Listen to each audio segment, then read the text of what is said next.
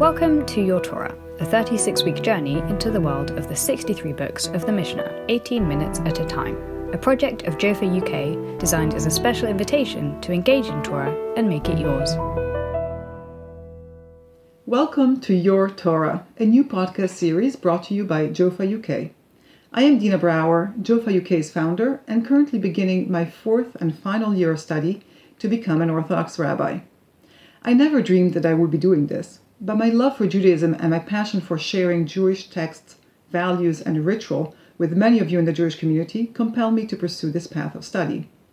For me, this is not about training for a second career. It is about modeling to women and girls in the Jewish community that Torah is theirs, and that full-time pursuit of Torah is an option for women as it is for men. Since I began, I have lost count of the number of people, young and old, women and men, who I met in various communities around the world, who have encouraged me and cheered me on. Your support has meant a great deal. It has motivated me and invigorated me during the longest stretches of study. Now, as I begin the final year, you might call it the home stretch, I want to extend an invitation, in particular to girls and women, to accompany me in a journey of Torah study. I want to share with you the thrill of discovering new language and ideas, in the hope that you will find the experience enriching and that it might even intrigue you enough to pursue it further. To this end, I have sought the collaboration of women from around the world, some who are full-time Torah scholars, others who study Torah when they can, but all who are passionate about Torah, to create Your Torah, a podcast series to give you an overview of the Mishnah, also known as oral Torah. Why the Mishnah, you might wonder? It begins with a personal story. In my Jewish primary school, classes were co-ed, but when we reached third grade, the Jewish classes were split. The boys began to study Mishnah, while the girls studied Bible. Thinking back, I don't think I knew what Mishnah was, why it was important for boys and not for girls. At the time, I did not think much of it, and I certainly did not question it. Fast forward to my early 20s. As I began to study Talmud, I learned that Mishnah is the starting point of oral Torah. All Talmudic discussion begins with a Mishnah, and every book of Talmud presumes the student is already familiar with all the Mishnah discussed in other volumes. Studying Talmud without a foundation of Mishnah is very much like reading an academic essay replete with technical terms you are not familiar with and need to look up in order to follow. But it was only as I began my rabbinic studies, the bulk of which comprises of halacha, Jewish law, that I became aware of the great Mishnah-shaped hole in my Jewish education. When you want to study Jewish law, going right back to the very beginning, looking at the earliest text that discusses putting Judaism into practice, you go to the Mishnah. All other texts, Talmud, codes of Jewish law, and responsa, all build on the Mishnah. What's more is that often the latter text uses language that is code for the entire topic, and unless you have the Mishnah reference, it can totally bypass you. For example, a reference to Bema ha'isha yotza translates as, with what a woman goes out.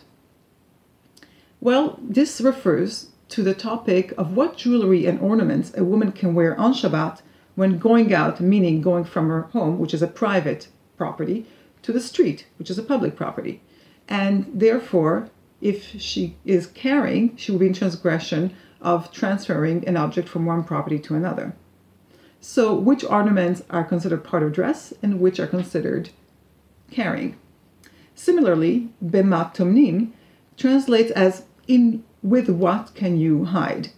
And it refers to a practice of burying one's cholent pot in earth on Friday afternoon before Shabbat comes in as a way to keep it warm overnight.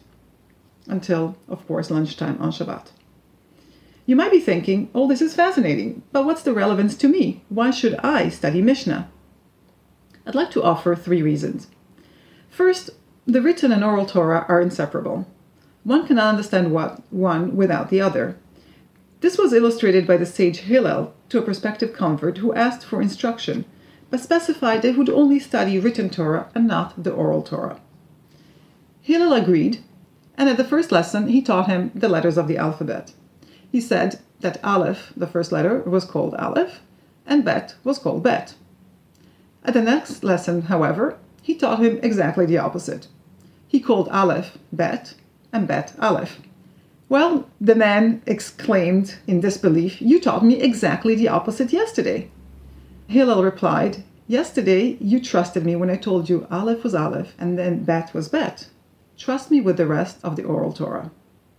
Oral Torah and written Torah are inseparable. So reason number one is, as oral Torah, the Mishnah is the key to unlocking the written Torah.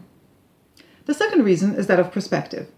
When we study Bible or follow the weekly Torah portion, we gain a broad sense of the narrative and the scope of the text. The Mishnah offers a similar opportunity to engage in a sustained study of a single body of text and to gain a broad view of Jewish ritual and a frame of Jewish values.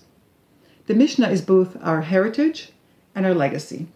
By heritage, I mean that it allows us to look back and understand where we come from, how the quest for a life infused with sanctity evolved from temple-based rites to synagogue liturgy and everyday home-based ritual. And by Mishnah as legacy, I mean that it invites us to look to the future. As the world continues to change, we can delve into the Mishnah to search for core values and find ways of upholding them and applying them to the rhythms of our lives. Finally, we have just celebrated Simchat Torah and marked a cycle of Torah study. In the very last portion of Torah that we read on Simchat Torah, we read the verse, Torah tziva lanu Moshe, Morasha kehilat Yaakov.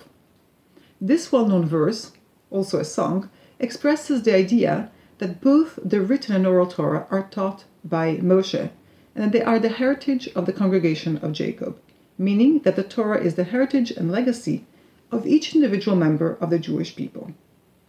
And so, as it is your heritage, this is an invitation to claim your share.